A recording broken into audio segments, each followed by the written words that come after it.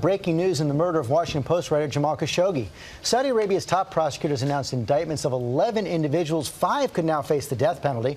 Our chief White House correspondent John Carl tracking the story. And John, Turkey has said that Saudi rulers ordered the killing, but this action pins the blame on much lower-ranking individuals. These are relatively low-level officials, George. The top among them is the deputy head of Saudi intelligence. All told, as you mentioned, it's 11 indictments. 5 of those face the death penalty. The announcement comes 6 weeks after Khashoggi was killed inside the Saudi consulate in Istanbul. The Saudi story has, of course, been all over the place on this. At first, they claimed that Khashoggi left the consulate alive.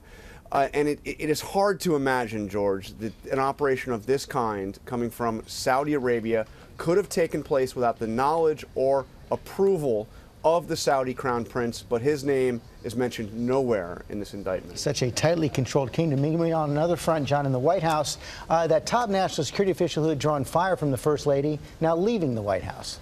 Yeah, it took a full day, George, but it looks like the First Lady has had her way, although Mira Ricardel, who you see there, is leaving the White House. She is apparently not leaving the administration. In the statement announcing it, Sarah Sanders, the press secretary, said Mira Ricardel will continue to support the president's as she departs the White House to transition to a new role within the administration. Unclear, George, what that new role will be or where.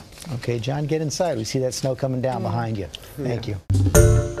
Hi, everyone. George Stephanopoulos here. Thanks for checking out the ABC News YouTube channel. If you'd like to get more videos, show highlights, and watch live event coverage, click on the right over here to subscribe to our channel. And don't forget to download the ABC News app for breaking news alerts. Thanks for watching.